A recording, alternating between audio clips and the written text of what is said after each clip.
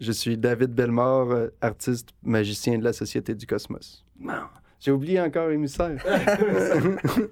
Okay, again. Je suis David Bellemare, artiste magicien émissaire de la Société du Cosmos. You are listening to Into This, the podcast where I get to explore contemporary art through conversations with artists, curators, writers, collectors, students, and more. I'm your host, Mark Rhys Wilson. Welcome to the third episode of the first season.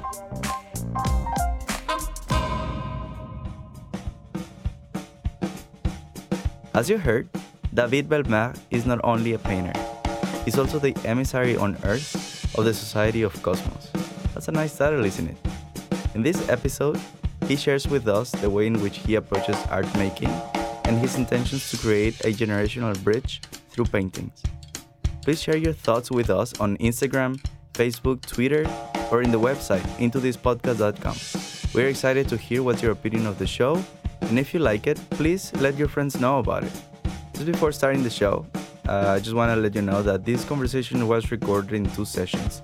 In the second session, I had a cold, so if my voice sounds a little bit funny, then that's why. Okay, here's my conversation with painter David Bellemare. I hope you enjoy. I was born in Trois-Rivières, near Trois-Rivières in Louisville, actually. And then I moved to Gatineau most of my childhood and adolescence. When you come to Montreal?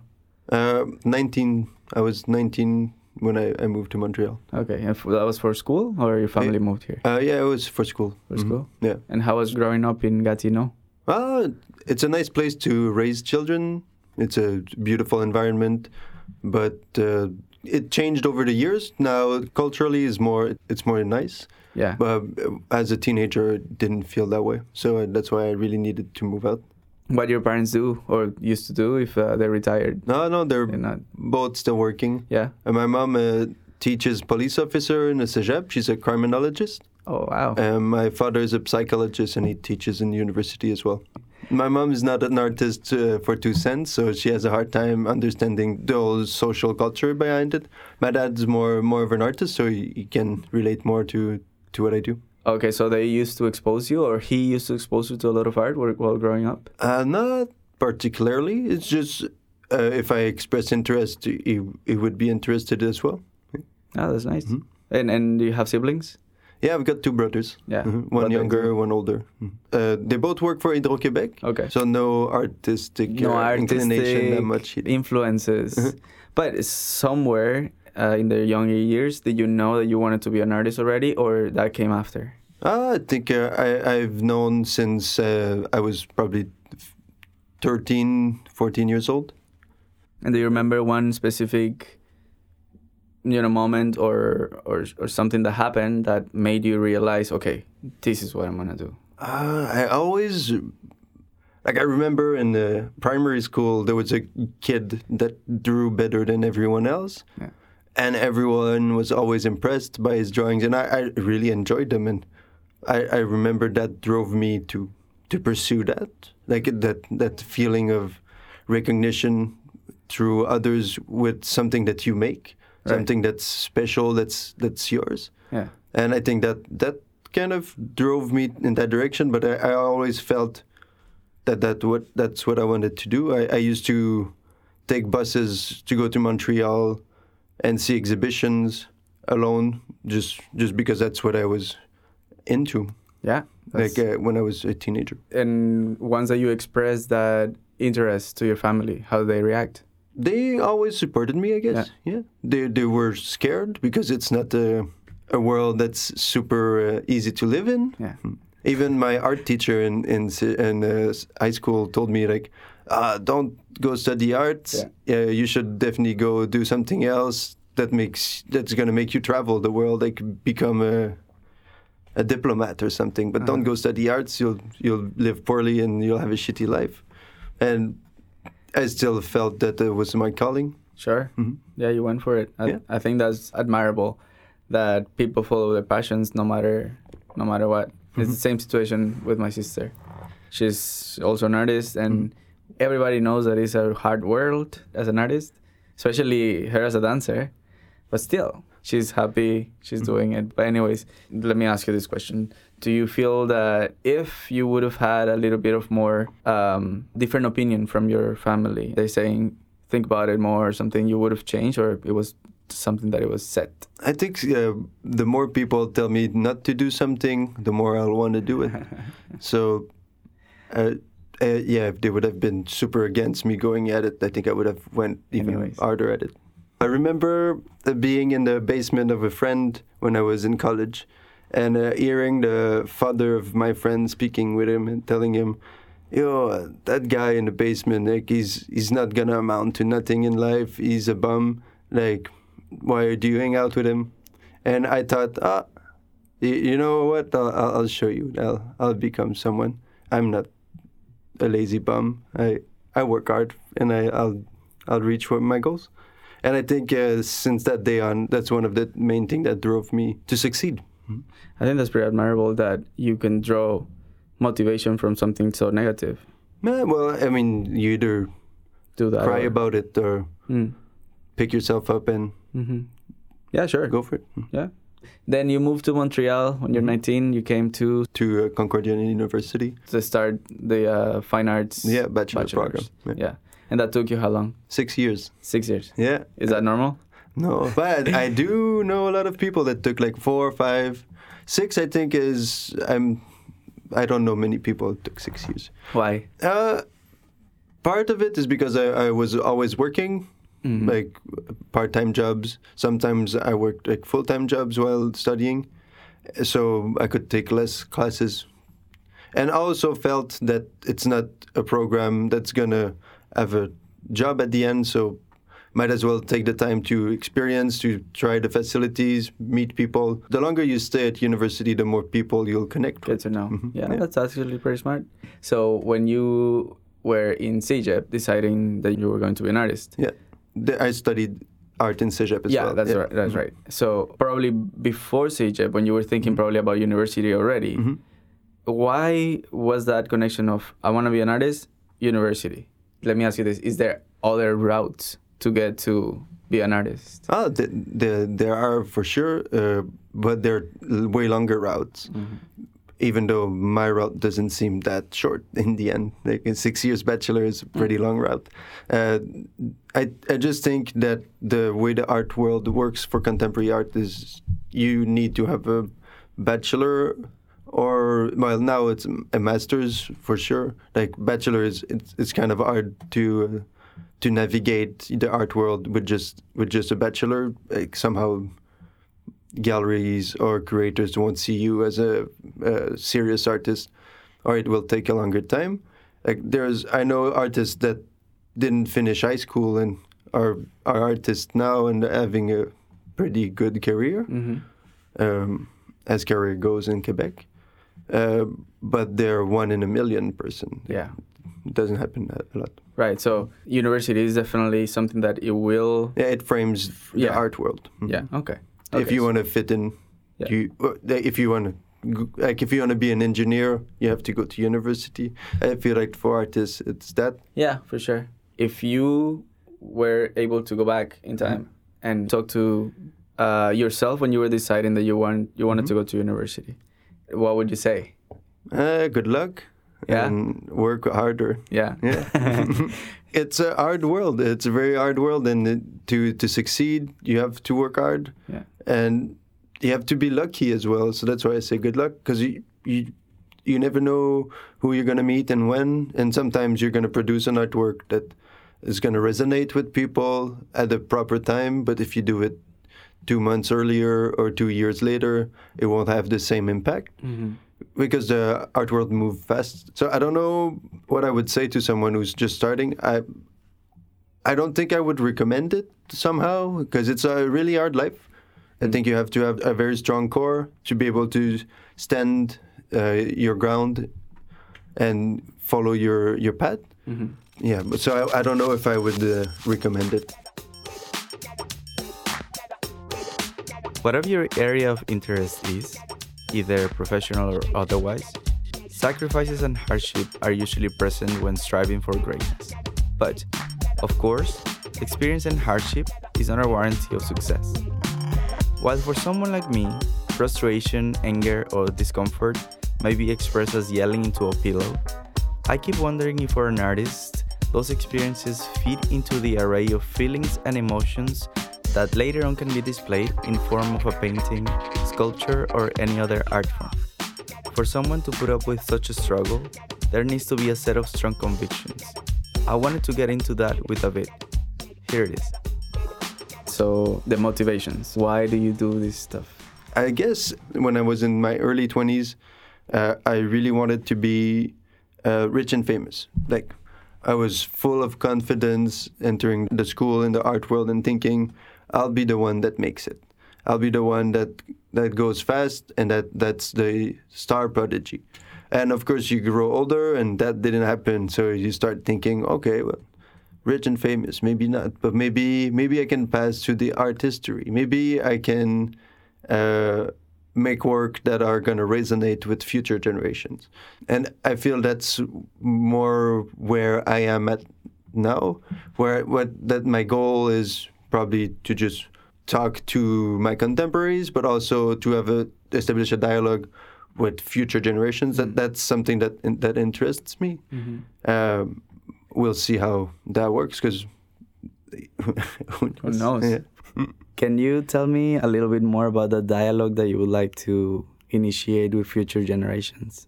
Yeah. Actually, I've been working on a big roll painting project where I paint all my paintings, or most of my paintings, on the same canvas. And I'll try to keep going at it for as long as I can, or as long as the material can sustain it. And I feel that by keeping working on the same project, on the same specific material project, mm-hmm. It's going to enable me to establish a more personal or more intense focus on the art I'm doing and what I try to say to other people. Mm-hmm. And I guess that's going to be the bridge to other generations. Okay. For what I'm trying to say, it's questions of mysticism and exactly. spirituality, but also through a lot of humor. I'm trying to feel the pulse of our time and paint it. Okay. Can you tell me a little bit more about the religious and the mysticism part of your art, like what you want to communicate? I feel I connect with images. When I scavenge images, I really connect with some. And when I find two images that suddenly attract each other, mm-hmm. I try to combine them in a way where they will reach each other's essence and magnify themselves. And through that, I feel that I create magic. Okay. So I call those images sigils.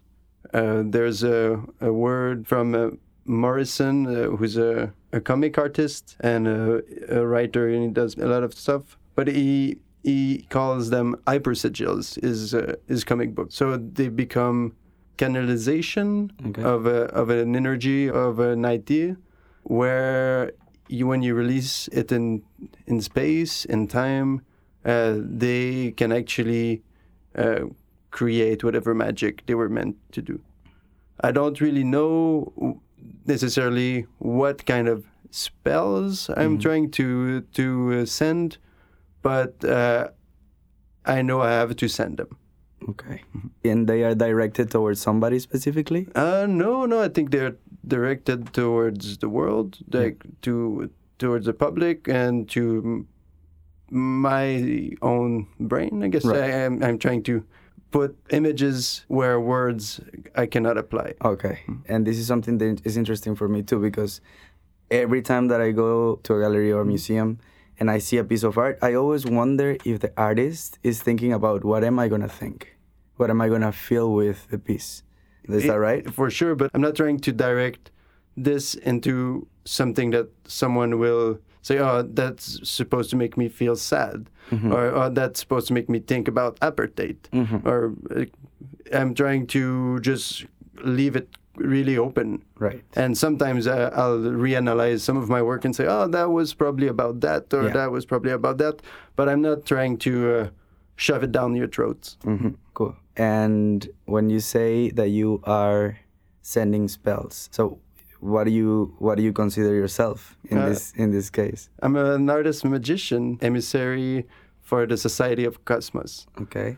The idea behind it is that I was abducted by aliens, and coming back from that encounter, I now have the obligation through telepathic communication with those aliens, which I'm not sure are aliens. They might be from Earth, but from a different parallel universe. I don't know. I leave it quite open also. I just have fun playing with those ideas and what's true, what's not true. Mostly it's not true, but it's just fun to get out there and to say. Yeah.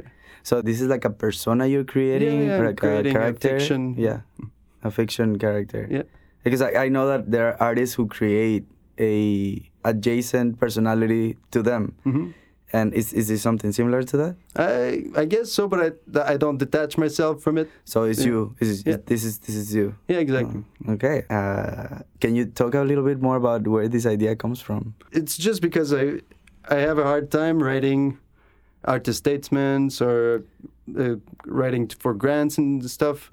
So I decided to just have fun with the whole process and turn it upside down and do something that I like to do, which is jokes and playful writing. And through that, I feel like I'm able to access or explain my work in a way that makes sense to me, at least. Or I mean, that's a pretty good way to turn like a hard situation into something more fun. Yeah, but it's also shooting yourself in the foot, because then people don't really take you seriously unless you do it for a long time. Then I guess it will work. But so that's what you're trying to do? Are you committed to the idea? Yeah. I'll keep playing with it, and I'll keep adding more stories behind the life that I have as an artist magician. Because what I've noticed is that what gives artists more validations or legitimation is the time that you spend doing one thing. Yeah, for sure. That's why I do the role as well. Only through time will it become important. If you just do it once, then it's kind of a gimmick. Right. Mm-hmm. Right. Or if you do it too much, it's a gimmick as well. So it's hard to find where to stop or where to continue. This long canvas. So how long is it? And how long have you been working on it? It's 127 feet. Okay. And 10 feet high. And I've been working on it for about 2 years. So what I did is paint on it 1 year, showed it in a gallery. I'm going to paint on it another year and try to have another exhibition at least once or twice a year, depending on where I show it in artisan centers and things like that. Right. Where do you show it? Which gallery? I showed it at Persian Laundry in March. So how was that experience, the gallery? Oh, it was great. Everyone was super helpful. I actually had to unroll the roll of canvas in the Home Depot parking lot to show it to Ginny Riddle, right? Who was the curator at the time. Uh-huh. And she came jogging and saw it and said, "Yeah, like I really enjoy it. We should do something." So they gave me a great way to show my work. Okay, so they helped you with the curation. Yeah. Right. And do you have any ideas as of like what would you like to do with it if it becomes super, big? Do you have any curatorial ideas for the role? Well, each year it's kind of morphing and changing. So last year when I did it, the title was Magic or the Philosophy of Desire. Mm-hmm. And now this year it's Rencontre du troisième titre, so Encounter of the third type. And last year with the Magic or the Philosophy of Desire, it was more about magic and sigils and things like that. Right. And this year it's more about how extraterrestrials are feeding me images that I have to paint. Right. Okay. Mm-hmm. Yeah, that makes sense with the whole idea that we talked about. Yeah. Yeah. Because of the physicality of your work, like the actual form of it, do you think that it is tough to sell? Well, yeah, if I work on it for my whole lifetime, it's definitely going to be hard to sell. Yeah. The whole idea behind it at the beginning was that the whole series of painting is never complete if it's not shown together. Mhm. I used the analogy of a poem and poetry. So when you read a book of poems, like I forget the words for that, a recueil de poésie. Mhm. Each poem is important to the whole ensemble or to the whole comprehension of the work. Mhm. And if you take a few out or if you take one out, then you lose part of its integrity. So the whole idea behind the role of paintings is that every time you see it, you have the whole experience. Right. If I start cutting it to sell it, then I just defeated the purpose. Of course. So it's an exhibition that you unroll everywhere you go. Mhm. It's always complete.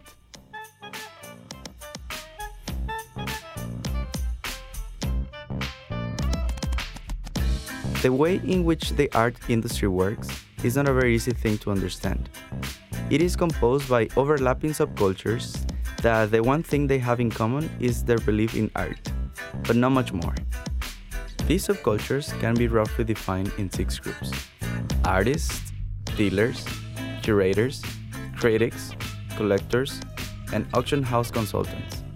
They have very different roles, and more often than not, the activities of one group can be very alien for another subculture. For instance, famous conceptual artist John Baldessari compares an artist entering an art fair with a teenager walking into her parents' room while they're having sex. I asked David to share his views on the first contact of an emerging artist with commercial galleries. You probably had a lot of shows while you were in school, right? I mean, some exhibitions, I know. So from when you were there and then when you leave school, how that communication with galleries happen? It depends of the gallerist and the artist. I had shows, group shows, where the artist would go to the gallerist and say, "Oh, we're interested in doing that project. Would you want to help us?"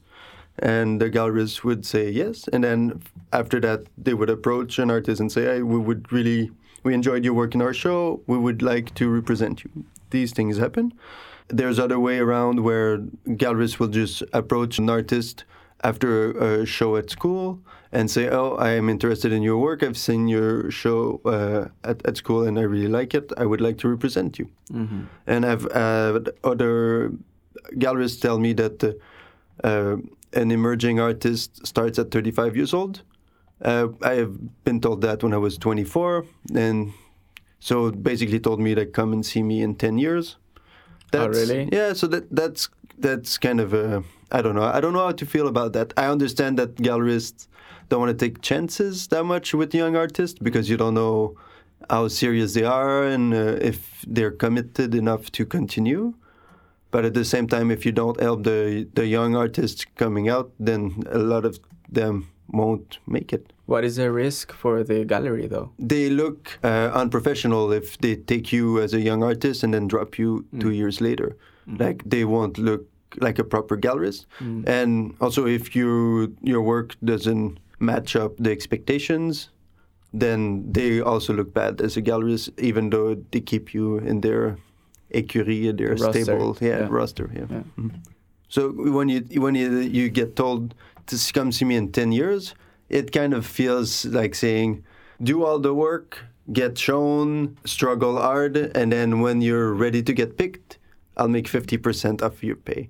That's how I see it sometimes, and it becomes a bit irritating, right? Yeah. I'll let you struggle, and then when people are starting to take notice and to really want to buy your work, then that's where I'll come in and swoop you off. Yeah.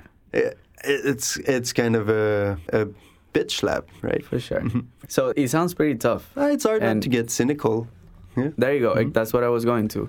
That must be tough just to keep going, keep yourself motivated somehow. So I was wondering if you can talk about how do you do it? How do you keep going and keep a positive attitude and keep just moving forward? Well, I guess art is what drives me. Nothing else makes me feel the way I do than when I make art. Like, when I make art, I it's like a drug. I get high off of it, and if I didn't do it, and I notice because sometimes I can spend 9 months without doing art, but as soon as I get back to it, my humor change. I get more happy. Things start going well, and yeah, not doing art, I wouldn't know what to do with myself. It's cathartic. Yeah, yeah. Cool. When you are creating, and this is probably one of those cliche questions, is there something that you can draw inspiration from, or that you know that sort of sparks your creativity, or is just like work, and then something's gonna happen with it? Like for paintings, now I use a collage as a base form. So I guess my habit would be to feed myself of images until some of them resonate with me, and then I'll take it out, and I'll do that for a long time before I even start collaging. Like I'll just accumulate images that are resonating with me, feeling their integral meaning, I guess. And then I'll put them together, and by mixing them together, that's where the magic happens for me. So I don't have a special place to do it. I don't have a special time to do it. It's mostly over time, the accumulation, than a specific time or a specific place. Makes me think of the ready-made. Yeah, the ready-made, the Dada movement. Yeah. Do you relate to that too? Oh yeah, for sure. Yeah. Like, I mean, the Dada is like one of the most influential movement out there, and I think I'm super influenced by the idea that everything can be art. You just have to find a way to make it art. Well, that's the role of the artist, to break boundaries. Of course. Hey, here Marks again. I hope you're enjoying the conversation with painter David Bellemare. You can find links and photos of his work on the website intothispodcast.com. And once you're there, why not sharing a comment with us? We really like hearing from you. All right, let's go back to the show. What is the concept of success mean to you? Success to me is being able to do what you love and having the time to do it, and the mental space for it. So that doesn't involve any sort of compromises for other things? No, my mom asked me to paint her a painting with what's it called, a mouton. A mouton is a sheep. I told her I was gonna try and couldn't do it. It doesn't come from me. I'm not a designer. I don't take commandite or commands. Yeah. If you ask me to have that special green in your living room that you want to have in the painting, I'm not gonna do it. Like if you like some of my work, that's the work I did, but I'm not even for my mom. So good luck if you want to ask me. Yeah. I really try to be genuine. Yeah. I think that's very valuable. But I think it's necessary as an artist, but a lot of people don't see it that way. In general, I think in life you can see through poses, you know? If you're just doing something because you want to get something out of it, it's pretty easy to see. And I go back to say that art is pretty romantic, and I feel that's one of the things that you really get basically naked in front of everybody and say, this is who I am. And in terms of validation, where do you get that? From your peers. Like, if you create art, you usually are surrounded by other artists. So if my fellow friends, artists, appreciate the work that I do, then that's the most validation I'll need. For sure, if a big gallery or a small gallery or a biennale decides to show my work, then that's also a very big validation. But it starts from the community of artists. I think that's where you want to be appreciated, I think. Okay, great. Yeah, for sure. Stepping into the business of art, is that something that you think of? I don't like thinking about money in art, I guess. Okay. Yeah, that's why I do the whole role of painting too. Great. Okay. Do something that's so ridiculously big that you cannot really sell it. Right. I guess part of it is I don't really like thinking about money. Okay. Yeah, I struggle to do my art, but I'm through when I do it. But in that sense, though, do you think that it's very important to know how to market yourself? To do some real work self-promotion. Self-promotion, or, meeting people, talking to people that are involved in the art world and social media as well. Yeah.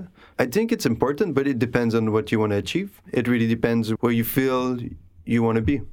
Like if you want to be an artist that's super involved with communities, or if you want to be more recluse in your studio and work on your thing, and that's enough for you to be happy, then you don't really need to be a social artist or go to every vernissage and shake hands. But I feel like if you want to pierce the art market, then you don't have a choice but to become a social artist. Otherwise, no one will see your work and no one will know about you. Do you enjoy that? Yeah, I really enjoy it. I think it's that's part of the deal, and I'm a pretty social person. Yeah, because I know people that have changed their ideas of doing one work or another, depending on that, depending on, saying, I am not that person that is going to be out there all the time talking to somebody, and I just don't want to do it. I feel it's part of the job. Other people feel that part of the job is writing a lot of submissions, and they're right, but that's the part that I don't like. So since I don't do what I don't like, I don't do it. Yeah. Probably have to start liking it soon, though. I'm pretty sure that and I know that you think a lot about how the art world is managed and how it works. Have you found some things that you would say, if this were done differently, this would move towards a different direction? Well, as in to be more maybe accessible? The art world is a weird beast. Like in Quebec, you have the artist run centers that were made at the beginning so that artists could do more creative work without having the shackles of having to sell your artwork. So those artist-run centers were the place in the world that there's the most. And what it did at the beginning was to make emerge a lot of good artists. But now the way they work is that they'll usually accept mid-career to emerging artists, but like I said, some emerging artists are only at 35 years old, have already a few shows. So they end up showing artists that already are represented by commercial galleries. So it becomes an incestuous cycle where the commercial galleries get more exposure for the artists through the artist-run centers, and the artist-run centers get more recognition through the artists that are represented by the galleries. So it ends up always being the same kind of people showing everywhere. So the visibility for a young artist, as opposed to someone that's already been able to pierce that barrier, is close to none.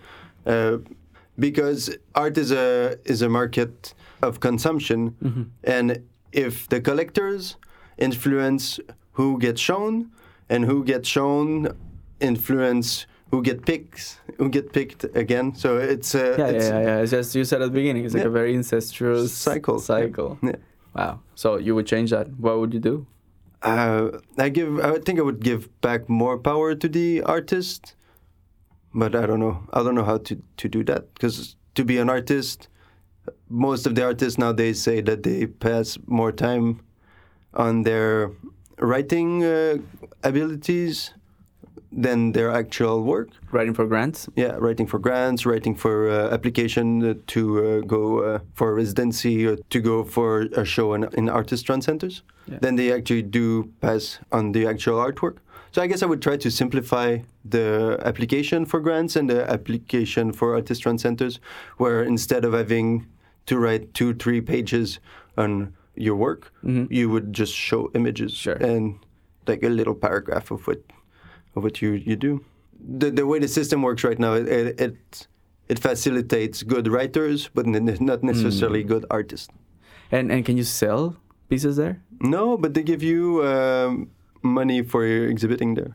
They give you CARFAC money, which is around $2,000. And they keep the piece, or No. Oh, okay. Instead of renting a place to show your work, they actually give you money to show your work. Okay. Yeah. Well, that's not a bad idea. No, it sounds very, very good. Oh, for sure. But until you understand that's right. Yeah. Are you part of any of those? No, I don't know. I should probably, but it's hard to get invested. Okay. Like you'd have to go every few months in an assembly, think about what the art center is about, what you want to do with it. I have other things to do. I already work 5 days a week. I have my studio practice. I don't have much more time to spend going and do benevolence. Yeah. For the last segment of the podcast, I asked my guest David Belmer if he wanted to share a story with me. Besides the fact that I love listening to stories, I believe that there's a lot of intimacy in the stories that we choose to share with people. And I really appreciate this from my guests. Just a quick warning, the next segment contains material that can be disturbing for sensible listeners. Here we go. After college, I went to travel for nearly a year by myself and sometimes with friends. And I stayed at one point in a little town in Vietnam near China Beach. It's in central Vietnam. And the local people don't know how to swim very well over there. And they don't want to get tanned. They want to be as white as they can be. So they would go swimming with their jeans and a shirt. Plus, they don't really know how to swim well, so they try to just not go very far. Am I speaking too close to the microphone? Fine. No, that's good. Okay. I stayed for like two months at that place, and one day I saw the wind, I saw the waves, and I thought, now for sure someone's gonna drown today. Like it's dangerous conditions, but there was a lot of people on the beach. I went for my morning swim, came back, and a lady I talked to every day that sold little figurines on the beach told me like, "Hey David, did you hear some people drowned over there? You should check it out." She was super excited about it somehow. And I said, okay, I'll go check it out. And I went on that part of the beach and saw they have little boats, like I call them coconut boats. I don't know what they are. They're round boats with a long stick to go to the bottom of the sea. And there was 2 of them, little boats, poking around, searching, and 1 lifeguard going around at the sea, and probably like 60 people on the beach looking at them. And I knew that there was like people missing and drowned in there, and I thought like, well, I'm a pretty good swimmer, could probably go help, even though I don't speak Vietnamese or anything. So I start swimming toward one of the boat, and the guy calls me and says like, "There's someone down there, like go for it." And I went and picked up the body of a 19-year-old girl that was a bit bloated. Swam back to the surface. It was too deep, so I didn't touch the ground, and I was struggling to keep her head out of the water, and her mouth was foaming a lot. So I was drinking a bit of water as well, so it was a very weird experience, and I was struggling to bring her up to the boat because the boat is higher than you are when you're like in the waters. Finally, the lifeguard was able to come toward me and help me. And then he went in the boat, he started to do the reanimation while I slowly went back to the beach. I sat in shock on the beach because I was not, I knew I was going to try and help, but I didn't think I would be the one to find the poor girl. And yeah, so after that, people came and congratulated me and thank you because not many people I think would go for it. And after that, after the ambulance came in and took the girl away, I went to see the lifeguard to shake his hand because I felt like we we shared something, like we bonded over that tragic experience, and he just looked very mad at me, and I don't know. I felt that I was kind of stealing his glory or his light from him. I was the white person, the white savior somehow. Well, I was just trying to do something nice. Maybe he was pissed because I had no training and I could have drowned myself. But I don't think I was close. I was confident in my capabilities. But in the end, it taught me that whatever you do, there's no white or black. It's always gray. Even when you try to do the best you can, you'll still make other people feel bad somehow, whatever choice you make. Mm-hmm. It really ingrained that in me, that whatever you do, you'll always you always wrong someone. Yeah. Yeah, so it's some sort of another way to realize that sometimes just life is not fair, and that is just the way it is, and accept it or not, that's the way it goes. Yeah. That's a pretty intense story. Yeah, I've got a few. That's pretty good conversation. Yeah. I really appreciate you coming here. Thank you for having me. And I want to wish you the best of success, everything you do. And, we're around. Yeah.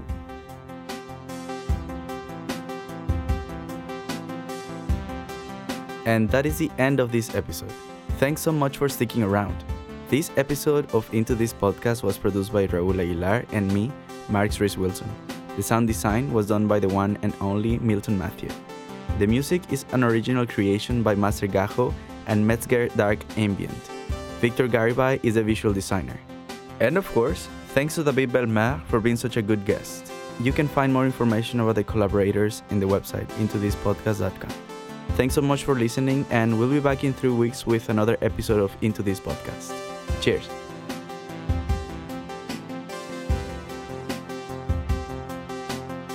Talk shit, no bullshit.